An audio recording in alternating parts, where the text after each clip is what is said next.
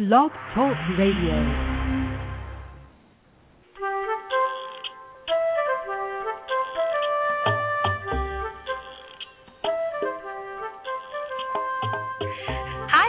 Welcome to Teach Me to Talk with Laura and Kate. I'm Laura Mize, pediatric speech pathologist. Hi, Laura. I'm Kate Hensler, developmental interventionist. How are you tonight? I'm really good. How about you? I'm doing just fine. Good. Pretty good for a Sunday evening. I know. Did you have a good time with your guest? You had big weekend plans? I had a very nice weekend. My niece came with her 6-week-old baby. Oh, yes, she was very sweet and cute. It's been a while since I was around one quite that little. Yeah. She had her worst night ever at my house. Thank you very much. Friday night she was fussy. I mean, I didn't think it was that bad because my kids were pretty fussy when they were that age, especially at night. Yeah. But according to my niece, she was kind of like in shock that she was that fussy. But then, but it's okay. And then the next day, she was so much better, and she took a passy for the first time really here. Oh. Yeah. But the cutest was on Sunday morning. Now Friday she was 6 weeks. So this morning, my niece Ellie decided that she would coo and she would smile, and it did all the here for the.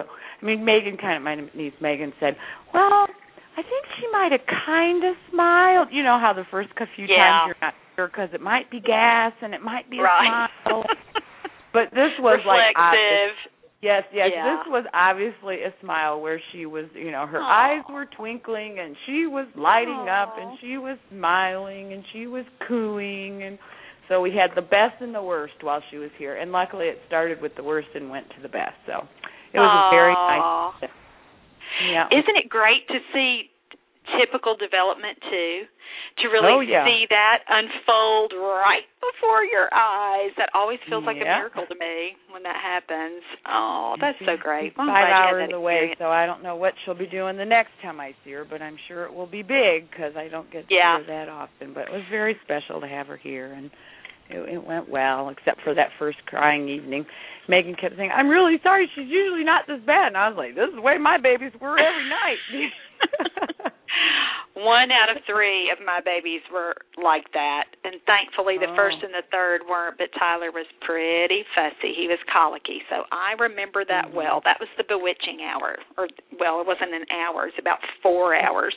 Bewitching evening is what, And mine really pretty much both had one a little worse than the other, but they both were pretty fussy at night. I mean, was constant trying to calm them, what can I do, and that's her first night, it was either bad or really bad. It's just like nothing really worked, and she was, Megan was kind of stressed about it. It's her third child, but she said her first 2 boys they never really were fussy. I was like, really? Anyway, so it was a great visit, and it worked out well, and it was very nice and special to have them here. So, yeah. Well, I'm glad you had such a fun weekend.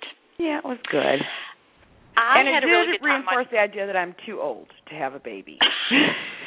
Like that was really on your mind anyway, so there you go. At dinner, the lady next to us was saying, "Oh, how old is she?" And then something, I can't remember what else she said, but it implied that she thought she was mine, which I took as a compliment because Lord knows I am too old to have a newborn baby. But I said, "Oh, she's not mine. She's hers." Because I had her on my shoulder and she thought she was mine. So anyway, they're a lot of work, those newborns, but she was very cute. So what were you saying about your weekend? I'm sorry. Oh, it's okay. I was going to say, we had our babies early. We both had babies in our 20s, so, It's been a while ago since we had newborns in our homes. Right. Yeah, I'm glad it was good. I was just going to say that I had a great time on Thursday seeing Nancy Kaufman. I mentioned that on last week's show. It was a lot of fun. And the best thing, and again, I've heard her. This was my 4th time to hear her because I like her so much. And you know how crazy I am about treating apraxia. And it was so nice to hear kind of how her presentation has evolved, and I got to tell her that, and that was kind of nice, and, that little shared moment. But we sat beside her at lunch, and she is so nice because she usually has parents who attend her conferences too, and there were several parents there, and they had lunch with her, and, she offers to do that during, at the beginning of the day. If there's any parent who wants to have lunch with me, I'd be happy to have lunch with you and answer questions about your child. And so we were very unintentionally beside her for, our table was there for lunch, and so I got to hear, again, kind of that unintentional eavesdropping that happens when you're in close proximity to a big table. And a mom was asking her some questions about her child. She said the speech pathologist felt that apraxia, the child was apraxic, and so Nancy was asking her some questions about the child's just total development, and then she said, and this was, again, music to my ears when she said, well, it sounds like based on what you're saying about your child, you really shouldn't be targeting sound production or worrying about expressive stuff yet, because it sounds like your child really needs help with receptive skills. And any kid that needs help with the receptive skills, I always back up a step further and always ask, how is his or her social interaction? So, again, that's the song I sing every day of my life. So it was good to hear someone else who is known for something else talk about that. And really talk to a mom about that. And again, when I got to speak with her at lunch, and again, or right after lunch, and it was just for a few minutes, and she was asking me, where my practice was and what I do, and so I got to tell her, and I said, so I feel like I do a lot of the pre-Nancy Kaufman stuff, making sure that we're covering our bases with receptive language and with social skills, and so that was, again, a real treat to get to talk to her about that, and hear someone else say that, who, again, specializes in something else, that she's acknowledging how important that is as a prerequisite, that children understand language.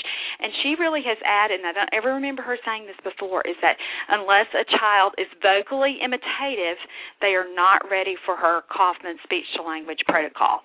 And she said if you don't have children who are vocal imitators yet, and if they aren't able to sit and attend and engage with you for, a 30-minute session or 30-minute time, that, and again, she's fun when she plays with kids, but they're at a table, but she says all those things are prerequisites for her program, and that she hates to get a tape from a family, because families can send her videotapes and decide if they need to come see her or not. She says, and she'll hear the children or see children who are developmentally not ready for the kind of work that she recommends for children who are diagnosed with apraxia. She sees, and she doesn't see those kids yet.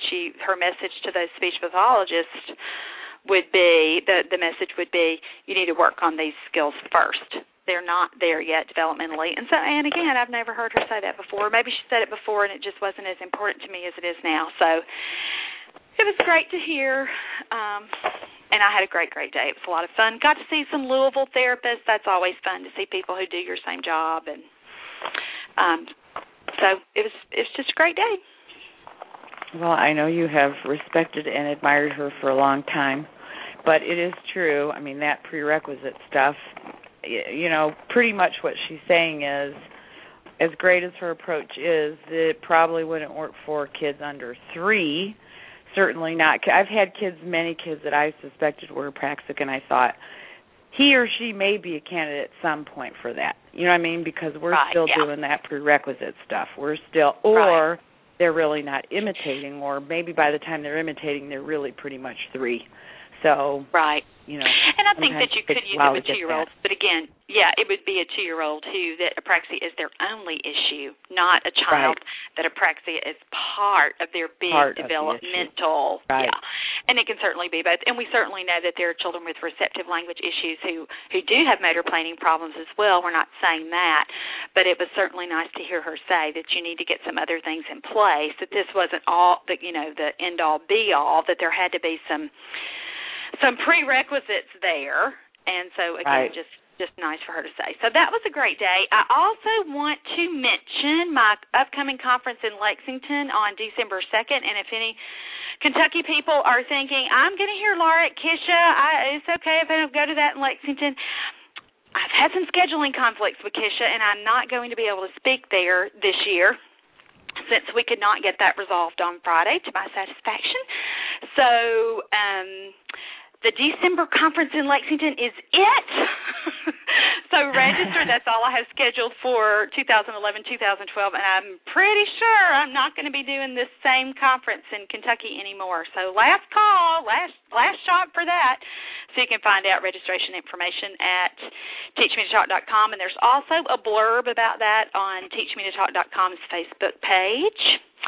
So you can click on that link if that would be easier. I also wanted to share a couple of more things that are on the Facebook page from last week. First of all, I put the link that I used as the reference for last week's show on there from autism.com that listed those categories of self-stimulatory behaviors.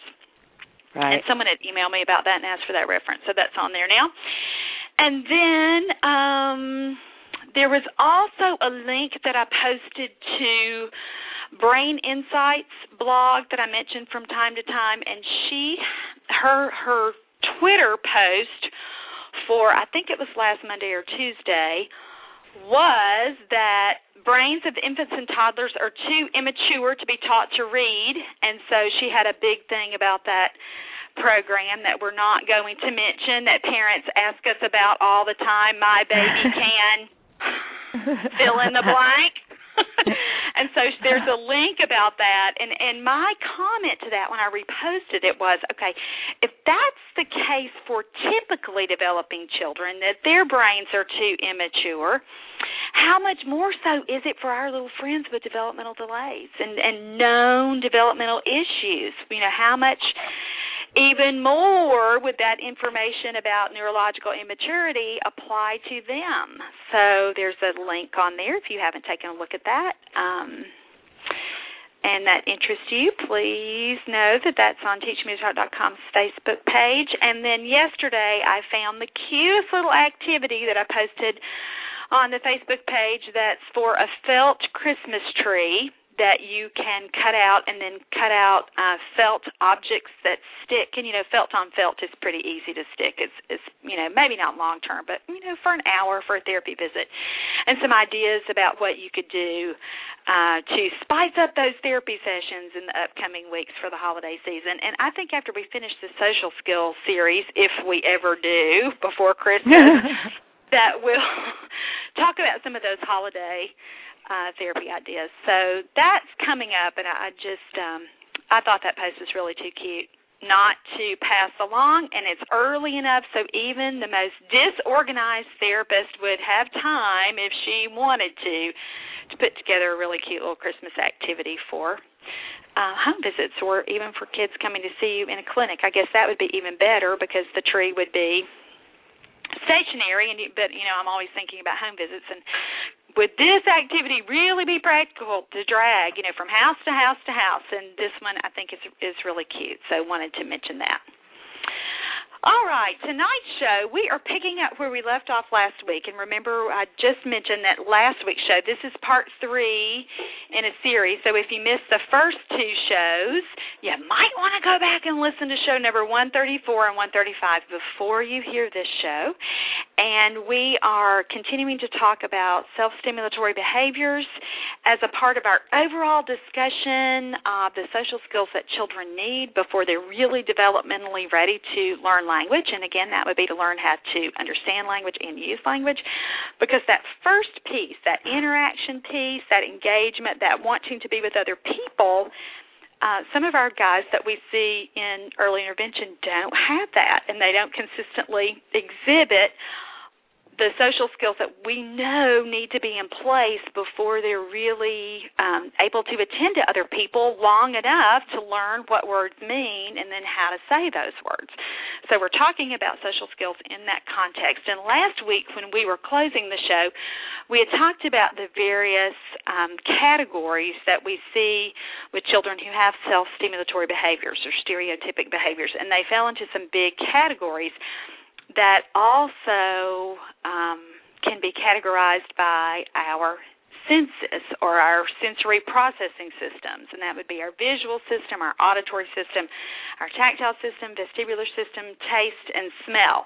And so when we were closing the show, we said that this week we would begin the show by talking about if a child is exhibiting self-stimulatory behaviors in those areas, what's a way that we could use some activities, or what are some things that we know that we would try based on our previous successes with children that would make them more likely to engage with us?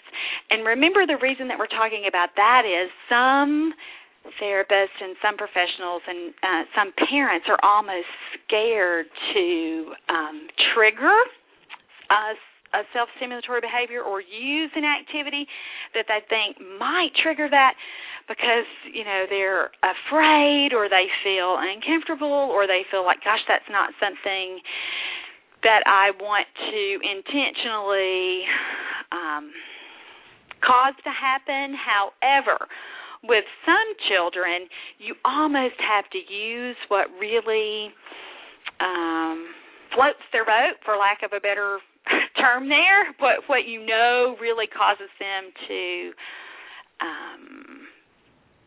engage, and you could use things in this way to, again, elicit more engagement than if you were just fighting to get their attention. So that's where we're starting tonight, with quickly reviewing those categories, and then Kate and I, and we talked about some of this last week, but I didn't think we really spent enough time. Mostly we just defined what it was, and we might have mentioned a few things that we might try, so I wanted us to be pretty purposeful about reviewing that list and then talking about some of the therapy activities that we tried. So the first category would be children who exhibit visual preferences. And again, we know that there are preferences because that's what elicits those self-stimulatory responses. And so knowing that about a child, we know that, gosh, he really responds to activities that have heightened visual properties. And so for kids like that, I would always think about the toys that I present in being really fun to look at, or that there's some kind of visual component that would make them more likely to want to stay and play with me versus me fight to get their attention. So the most obvious ones would be toys that have lights, toys that spin, those kinds of things. And again, don't be afraid to use those things, especially in those early sessions. But I don't use them right away. I use them when I'm losing a child. Do you do that as well, Kate, when you feel like I do. Yeah.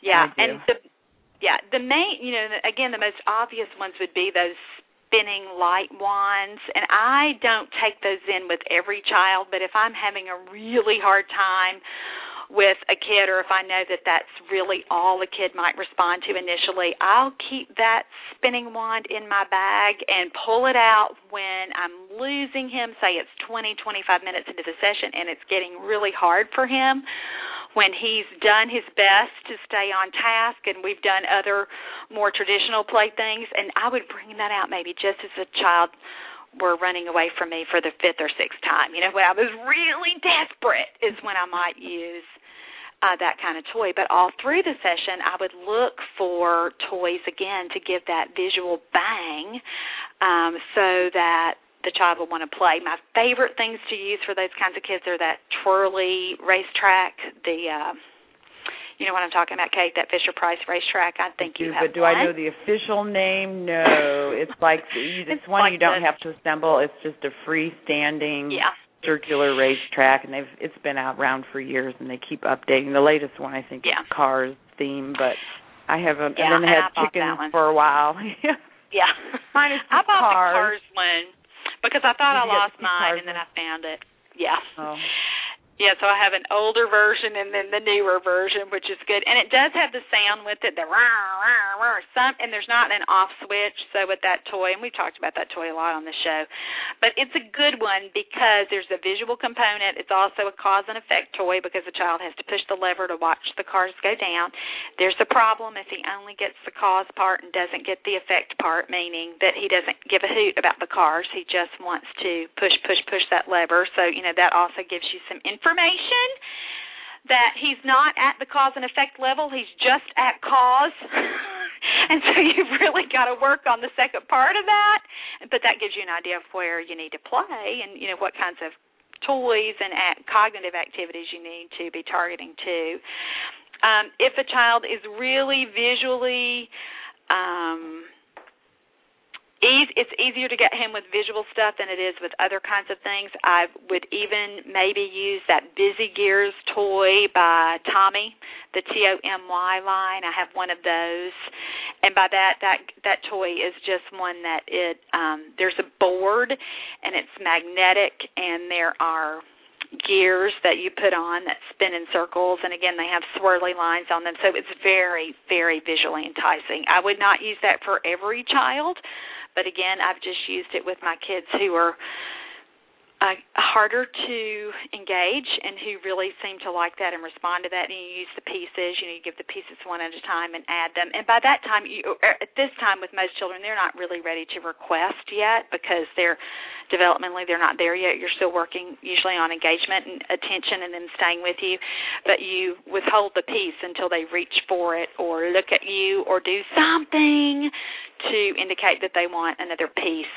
to go on. You could model your signs. You could again model a verbal request there, but usually children aren't at that level yet with that kind of toy. So that's one that I might use. Laura, I Bubbles. Sorry. Go ahead. I'm sorry. Stick one in there. Oh, the ball.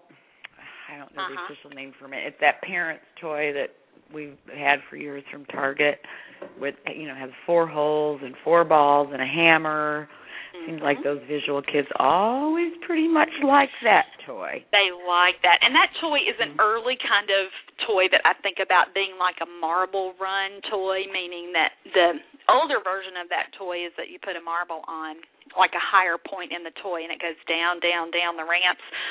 Of course, I'm not fond of balls and things that children can swallow, especially if we're working on this kind of thing, because usually that tells us that developmentally they're functioning at a younger age. So this is a great toy for those kinds of kids that, again, would like a marble run, but you can't use that yet because they're not there yet. They could really might be a little bit dangerous with those smaller marbles. But it's the same kind of concept with the ball falling down. So that's a good one. I use that too.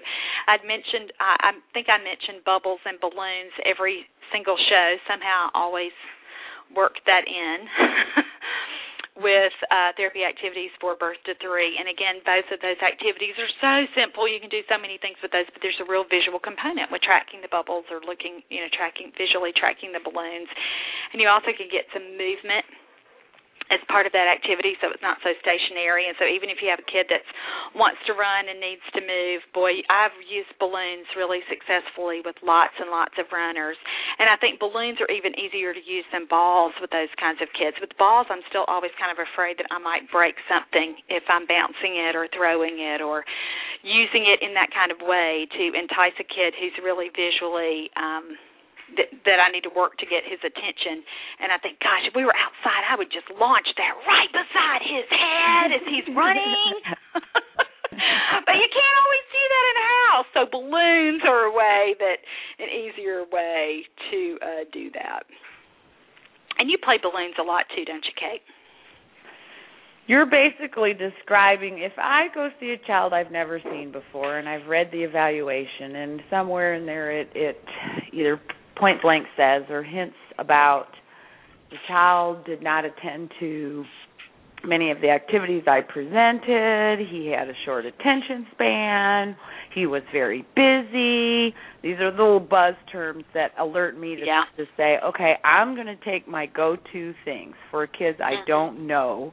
What I do know is they have an attention problem or they have a short attention or they're hard to engage in play, or they did not engage in play with the primary level evaluator, then I take what all these things you're describing. Yeah, and me too. And I always feel like, I may figure out that first session, well, really this child may be beyond these things, but they're pretty much surefire winners If a child's going to engage, even a child who is developmentally able to play at a higher level than these things would dictate, they still are going to hold their attention. And it's pretty easy to work, receptive things into this and expressive things into this, and you can get a pretty good idea just based on how they do with them and what they do with them and how they respond to what you say to them. And it may be that the next time I maybe take one or two of those things and I'm bumping up the play stuff already. But you're gonna if you can get them with anything, you can get them with these things. So exactly, it's kind of always my go-to bag. And for some kids, it's where I stay for a while. If their play is still delayed, or their attention is still relatively short, or if we continue to have some issues even at that level, then I may stay there a while. With other kids, I think, okay, you did great, we're moving on. You didn't really need all that. He liked it, but he didn't really need it. And I know that I could bump it up some and still continue to have a good session. But it's pretty much my go-to stuff, because I know me too. If anything's going to work, these are the things that are going to work. Right. What I might do for a kid that the next session that I think, okay, those things were great, but he can play a little bit better than that, but he still really needs to be visually enticed to stay with me. Then I might use that fishing around game that we've both had for a long time. That's a Milton Bradley game, and it has a blue circular part that's the base, that it looks like water, and there are magnetic fish that quote-unquote swim in the water that move. That's a very visually enticing toy, but again, a lot of kids may not be ready for that at the very beginning. That might be something you have to work into. Some kids are ready for that on day one and really like that and get that. And again, there's a music component. So for the next set of or the next area that we're going to talk about is auditory. So for those kids who are visual and auditory kids who need to hear something and want to stay and play with you, that music is very enticing, so that's a good one. Lucky Ducks is another toy that's very similar to that. I haven't played with my Lucky Ducks in a long, long time, Kate. I think I need to dig that back out. It's a little bit obnoxious with all the quack, quack, quack, quack, quack, but if kids like animals, and if they like the fishing around game, and we've played that for a few sessions, and I still think they need that visual enticement with that little auditory bump too, I might rotate and take Lucky Ducks for a session or two, especially if they're a kid who one of their quirks is really looking at, again, things that spin, things that go around, or kids that really like colors. There's a matching component to that game, and again, there is with fishing around too. And most of the time, we are not going to be ready to do that with a child that we're still really struggling to get an engagement pattern going. However, every once in a while, you'll find a really quirky kid that has those splinter skills, who really likes to match and who really notices those things, or whose mom has drilled colors over and over and over. Yeah, and you can sometimes use it with that, or even with a kid whose older sibling is there with you during therapy, and you're thinking, how can I get this brother or sister to be quiet for a minute so we can get something done? Sometimes I'll say to them, you need to match. Here are all the cards. You match all of these, and that gives me a minute to get something else going with the sibling that I'm supposed to be there working with. So that would be kind of that next little step up with a visual toy. The other toy that we have talked about before on the show that I don't think we've mentioned in a long time is that My Little Pony Ferris wheel. That is that's a visual toy, because the Ferris wheel spins, and it also, again, it would hook into the next category as well with auditory, because it has music. And I like this toy a lot because you can make the song really short, or you can make it really long. If a kid's going to leave me, if he's not really getting the music, if they really like that part, I would let the song go long, but mostly I'm using it on that shorter version. Do you use it that way too, Kate? I pretty much try and keep it on the shorter version, because I've found that I get bored with the long version, and so do the kids. I mean, it's easier to lose them, and they, So, the only time I've done the longer is when kids discover the switch and keep switching it themselves. But I try and keep it on the short version. Yeah. Yeah. But that's a good one, too. And I haven't seen that toy out lately. I don't know if that's still out, but I bet you could find it online. And it has little seats. The last time I saw it was at Big Lots. And it was sold with something else, and it was pretty cheap relative to what we paid full price, when we got it originally. But well, I've gotten my money's worth out of that toy. I hope it doesn't break. Yeah. I use it, though, all the time. And I've used Littlest Pet Shop animals with it. And, again, sometimes the kids that you're working with that at this developmental level may not be really ready to name those objects, but if they are receptive, or you could work on it receptively and have several things, find the puppy, where's the puppy? And, again, modeling lots of exclamatory verbalizations, because you're going to be doing those animal sounds, woof, woof, woof, or panting or anything like that. So you can work in lots and lots of your strategies or lots of your goals or areas that you're working on with that toy. So it's an all-purpose toy, but it has a big visual bang since the wheel rotates with the little seats that can hold various characters. I have a hard time getting my bigger characters, my people characters, to stay in there, so I really try to use those smaller things. Is that what you do too? I do.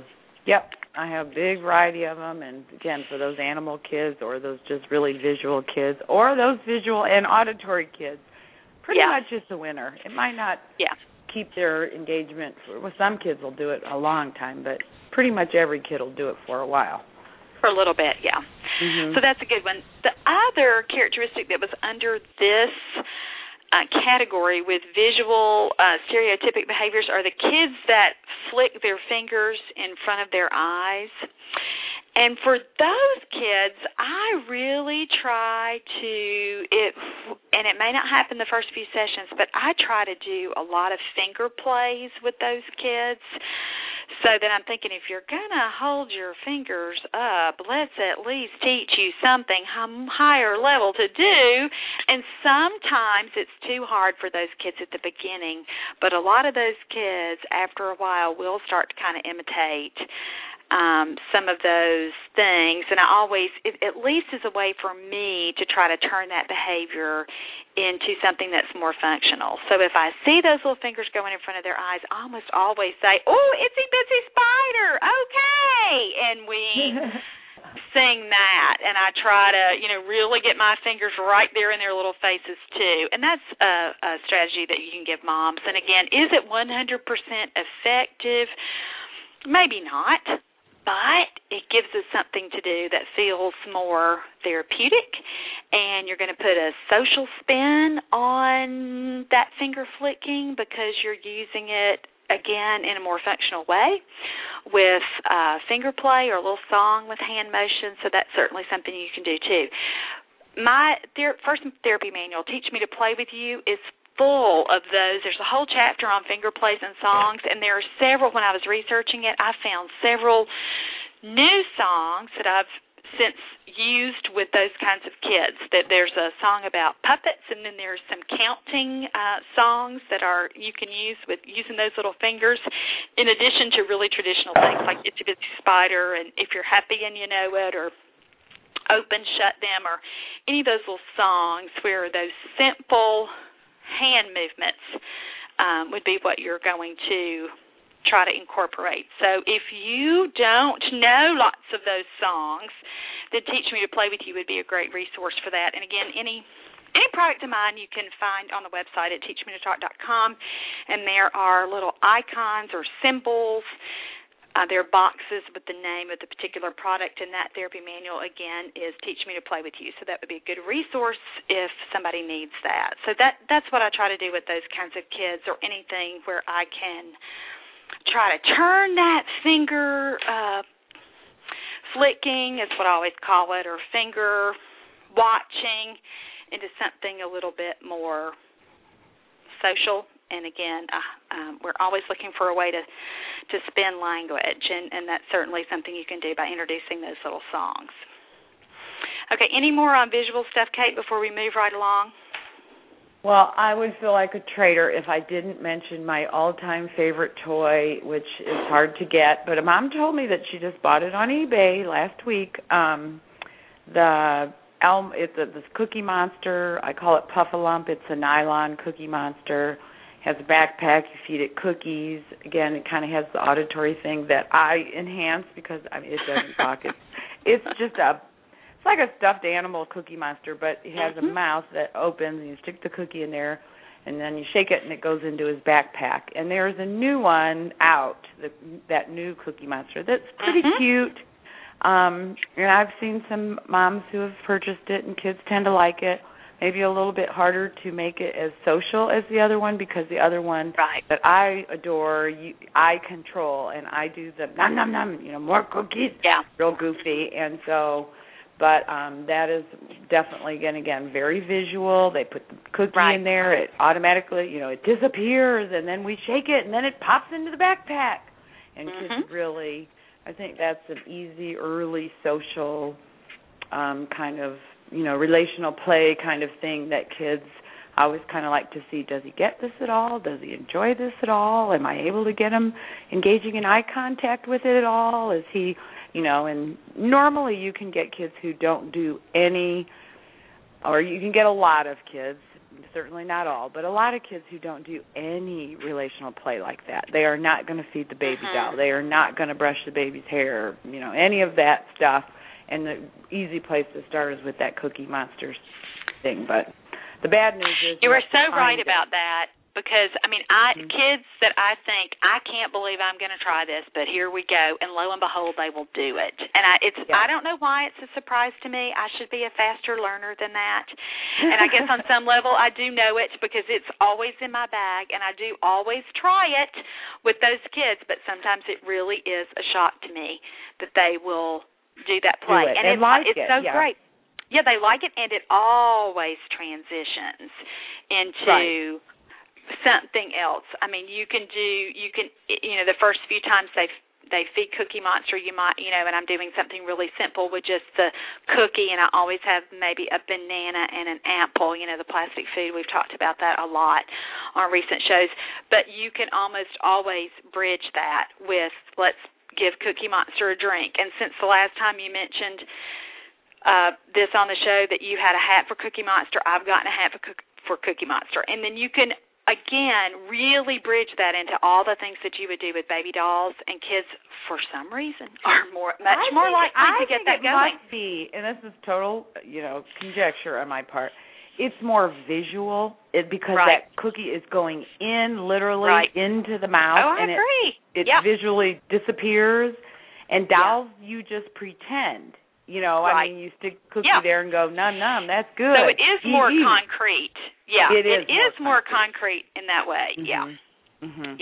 And that seems to get them. And like you said, once you get a kid doing that for a little while anyway, it's not too hard to bump them up to the plane with the baby. But I can, those kids who are not interested in baby for 2 seconds will normally play with Cookie for a good long while. So that's why I like it. I think it's a real...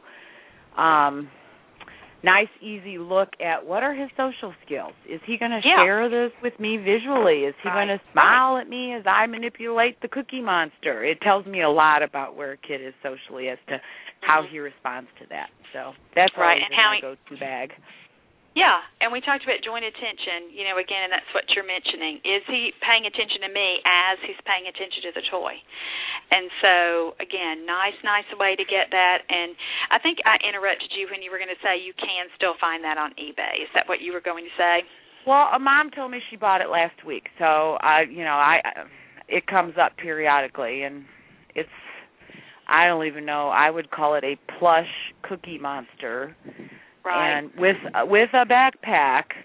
It's not the new one that's out, although that's a cute toy. I'm not saying it's battery operated and it does the voice and everything. It's the same concept. He does eat them. But still, I don't think it's as basic and as easy to use to engage a child socially, because I think they would just take the toy and play with it and be done with me. So then I would I wouldn't like it as much. So but yeah, she did just recently find. So Yeah, it's a good one, and we've talked about that a lot on the show, so I hope anybody who's been a long-time listener has been able to find that. If not, that's certainly a reason to try again to look for that toy. Okay, let's keep going, or we're going to spend the whole hour on this, which I don't know how this always seems to happen week after week. Okay, auditory is the next category with, we talked about last week, the stereotypic behavior with that or self-stimulatory behavior and what kinds of things children would do that if they were auditory stimmers, for lack of a better word. And again, I'm not saying this disrespectfully, and I hope no parent or therapist is offended and thinking that I'm purposefully being non-professional. I'm just trying to use basic everyday language that parents would understand and not fall all over myself trying to use that professional lingo that unless you have a master's degree in some kind of early intervention, you don't understand anyway. So, again, we're talking about kids who, things you might see at this level for kids who demonstrated auditory repetitive behaviors would be that they might snap their fingers, they might make vocal sounds, and again, I really see children who are totally mesmerized by music or by some kind of, usually it's paired with the visual, some kind of show or some toy that did the same kinds of sound over and over and over again. And for those kids, I always think, okay, you are telling me that if I make my voice novel enough or salient enough or use it in a way that I know that you'll respond, you will respond to me, and you will eventually learn to associate this noise that I'm making with this activity that we're doing. And eventually, hopefully, you're going to put that together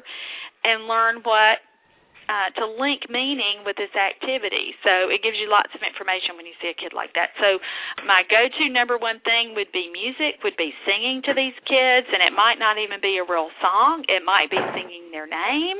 It might be making up a little melody as we're playing. It might be using too much Coke before the show, too much Coke Zero, all the burping. It might be using a toy, again, with music. I like those music blocks. Kate, what is that toy that we have, that older toy? Remember you got it for me a long time ago at a consignment shop. It's the Neurosmith toy, and I call it music blocks, but I don't know what it's really called. I would probably call it music blocks, too. I don't remember. Yeah, it's made by Neurosmith. It's made by the same company that made our great little linguist. But, again, it's a toy that plays classical music, and there are 5 blocks, and the blocks have different shapes, and it's designed so that if you turn the block on a different side, that it plays another version of the same tune.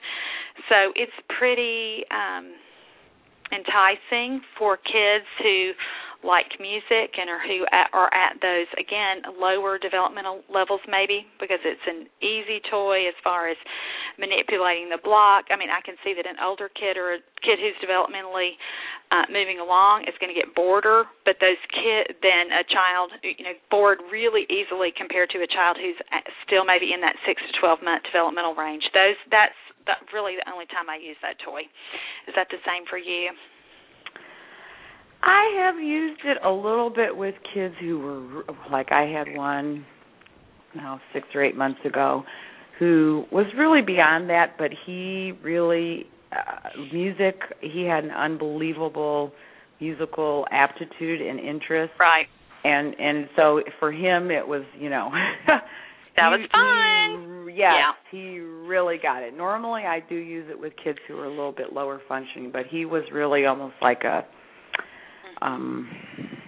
prodigy, a savant when it came to music. Yeah. Yes, he really loved and remembered tunes and remembered lyrics and remembered all this stuff, and he really liked it. But generally I do use it with kids who are lower functioning. That he was just a real exceptional kid where it came to music, and it was like, that was his thing. That's going to be good for him, and it was. Yeah. So, but generally and that's lower. Yeah.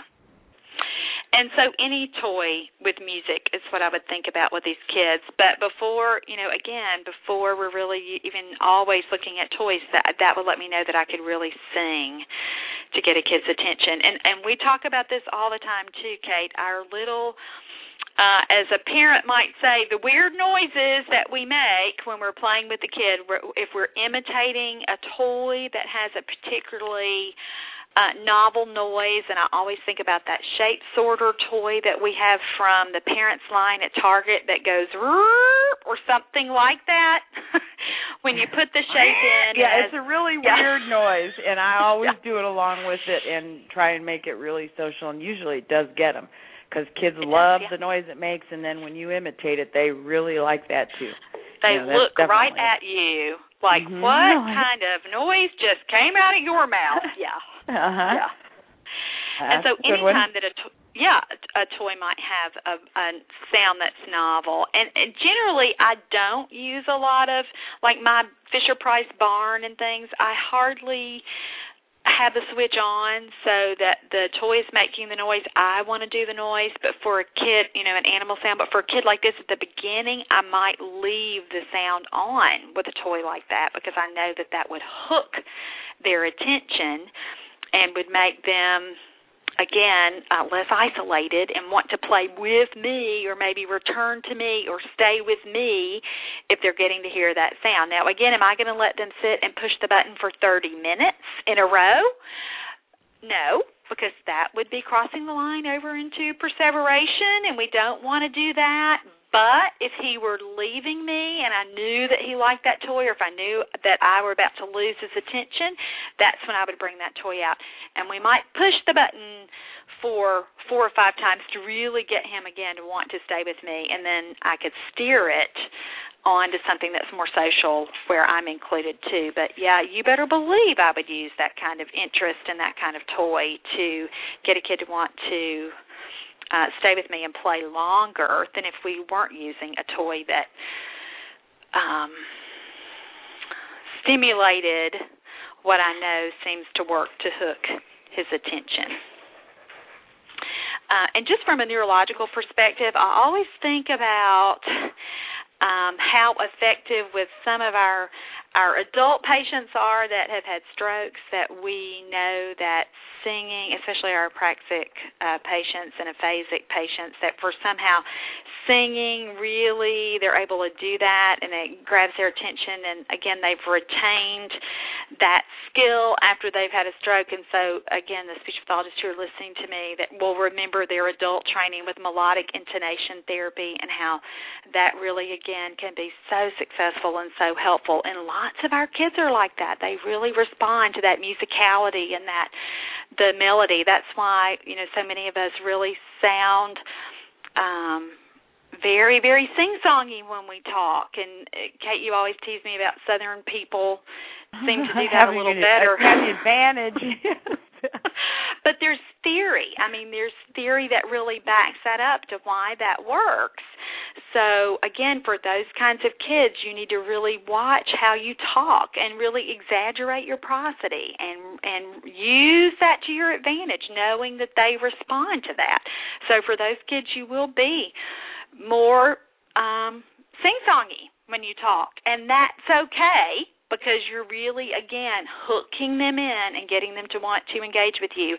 And I use that a lot with kids who don't seem to respond to a more adult-like intonation pattern. And, yeah, it might be really it might grate on a parent's nerves to listen to me talk like that for the entire therapy session. But if it works and if you know that, you need to really be using that kind of intonation. And, again, sometimes therapists will be afraid of that, and they'll say, gosh, I don't want that kid to sound like that forever. And I will just tell you, he won't.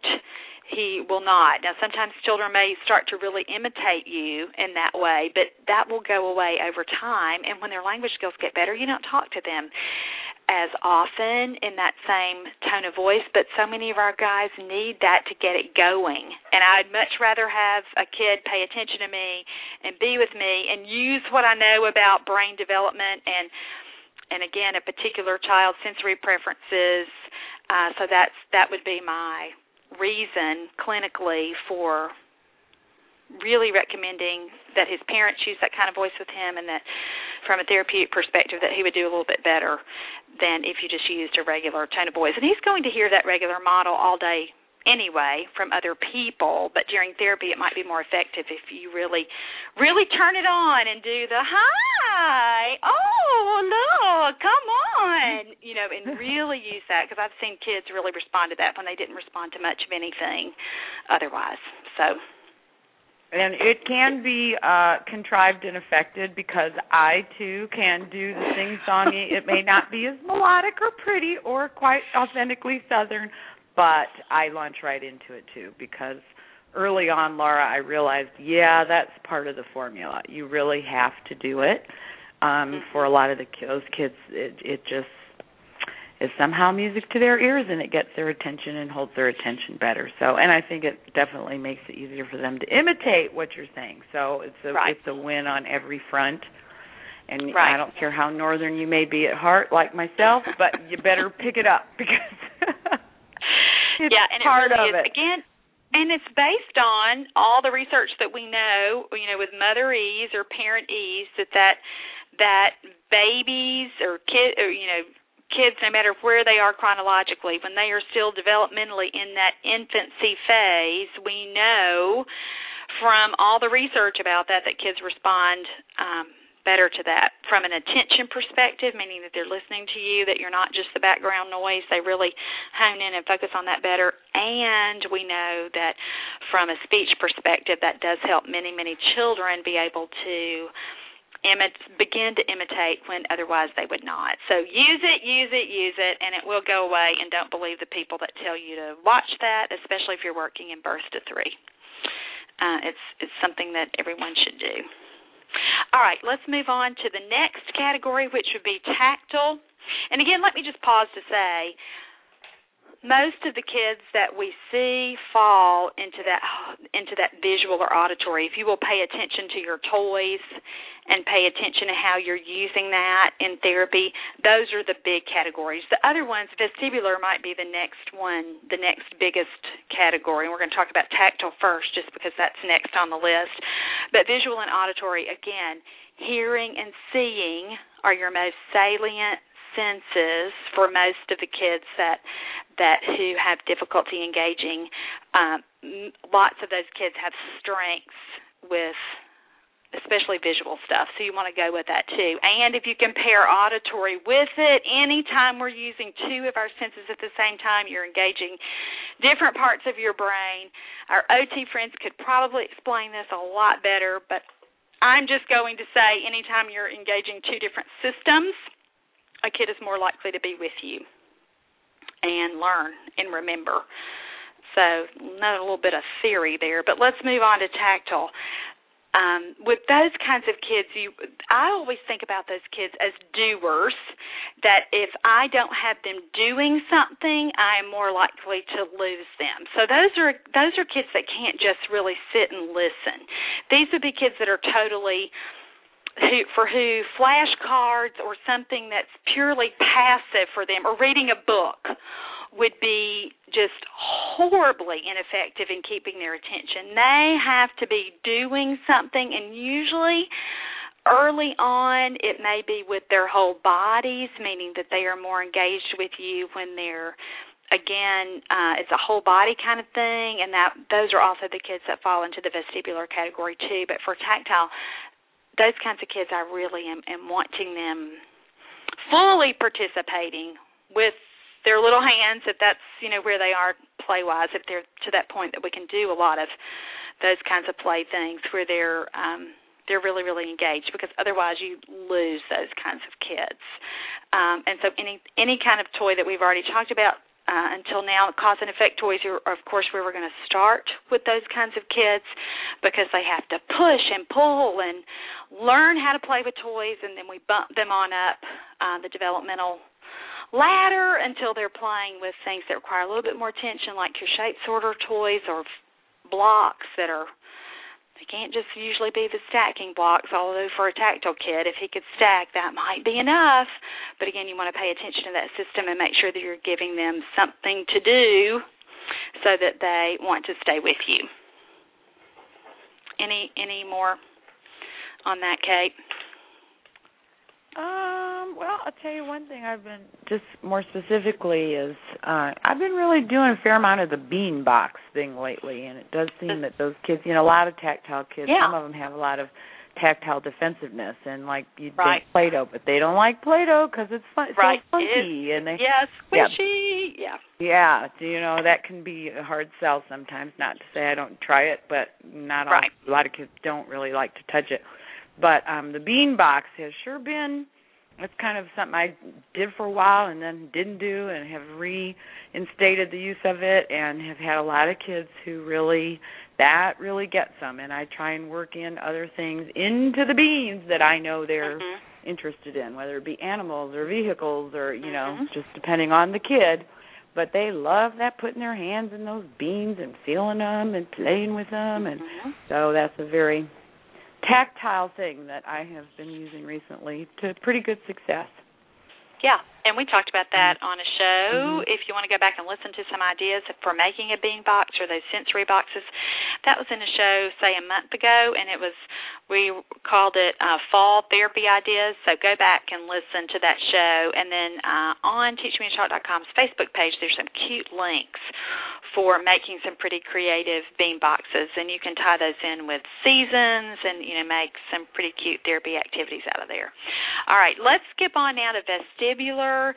And again, these would be the kids who need to move. And boy, have we spent a lot of time talking about those kinds of kids on the show in lots of past episodes. But if I know that a kid is a vestibular kid and that he likes to move and needs to move, and again, that's evidenced by his behavior, meaning that he can't sit still, that he always has to run, he's busy, he's on the go, he might be a spinner, like we talked about last week, physically spinning his own little body in circles, or even spinning toys.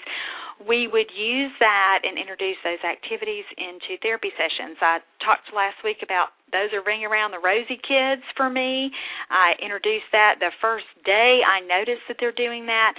Those are also kids that with the social game that I would introduce would be Up, Down, and that game is in Teach Me to Play with You as well, where I put the kids on my lap or on my knees and say up, up, up, up, up as I'm lifting them in the air, and then I smash them quickly to the floor and say down. And again, you've got the social piece there. You're wanting them to stay with you, and over time you're building that so that the first few times you play it, they might want to play it with you 1 or 2 times, but after several sessions, hopefully you're increasing that, and they'll sit through 7 or 8 repetitions of that really quick game, but you're giving them that movement so they don't have to run away from you to get it. So that's a highly effective social game that you can introduce with those kinds of kids.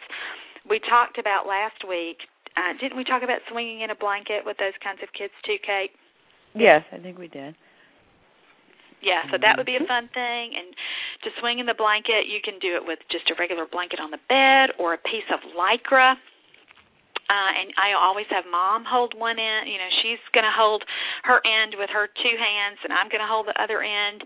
And it depends on the kid. If I think I'm a little bit better at eliciting a social response, I'll have the kid look at me. But if I think the kid is better with Mom, I have the kid face Mom. And it depends on the kid as to what you're going to say when you're swinging. Most of the time it's just whee, and try to elicit that little exclamatory word as you're swinging. Some kids you can sing with whatever song they like. Sometimes I just sing Swing, Swing or Rock, Rock. Some kids you'll do a longer kind of swing thing, and then before you stop them you'll bounce them on their bottoms or some other version of that. But if you want some ideas for that, that's in Teach Me to Play with You, too. What other kinds of games do you do with those kinds of kids, Kate? You've named my big ones. Did you talk about Ride a Little Horsey? I'm sorry, I wasn't I didn't talk about that one. Yeah, and I thought about that as, along with Up and Down, Ride a Little Horsey is a fun game to do, or Row Row Your Boat, where you're putting them on your lap and you are taking their little arms and making them rock with you. For some of those kids, if I think Row Row Your Boat's too much, I might just say rock, rock, rock, rock. And, again, you can get some really cute ideas for those kinds of things from Teach Me to Play with You. And the best part about those activities are that you are giving them what they need with their little vestibular systems, with that movement, but you've made it social. So that's why those games really work for those kinds of kids. And, again, you're doing what's more likely to keep them with you anyway. They may not sit there for anything other than a little movement game, or the very best connection that you feel with them might be after you've done these, enough for them to remember the game and like it. Then that's when you really start to see that very genuine eye contact and that really sustained social smile where they're really lighting up. And for some kids that happens with toys, but for a lot of kids, the very first time I feel that one-on-one connection is during a game like that. And more often than not, it's with those vestibular kids. And the reason they light up more during those games and it's more social is, again, because you are doing what they tell you to do.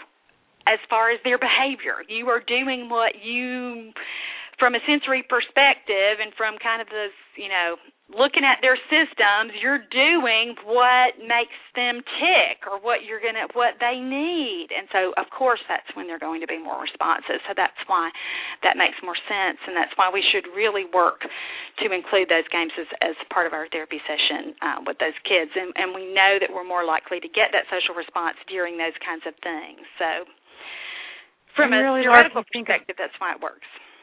Right. I'm sorry, go ahead. And if you think about it, I was just going to say, really, it only makes sense. If you were teaching a typically developing preschool class, would you not try and focus on things that most of your children were very interested in? The thing that makes this a little bit unique is these kids don't have a wide variety of interests generally. They don't have the ability to sit and attend and listen and respond to a typical approach. We're talking about kids who are not easy to reach, and we're saying, hey, use what gets them. And I think the important thing is that you use what gets them, but you use it in such a way that you are at every turn trying to engage them socially and keep them with you longer. And, so it's not just, I know you like things that go, so I'm going to shoot balloons across the room.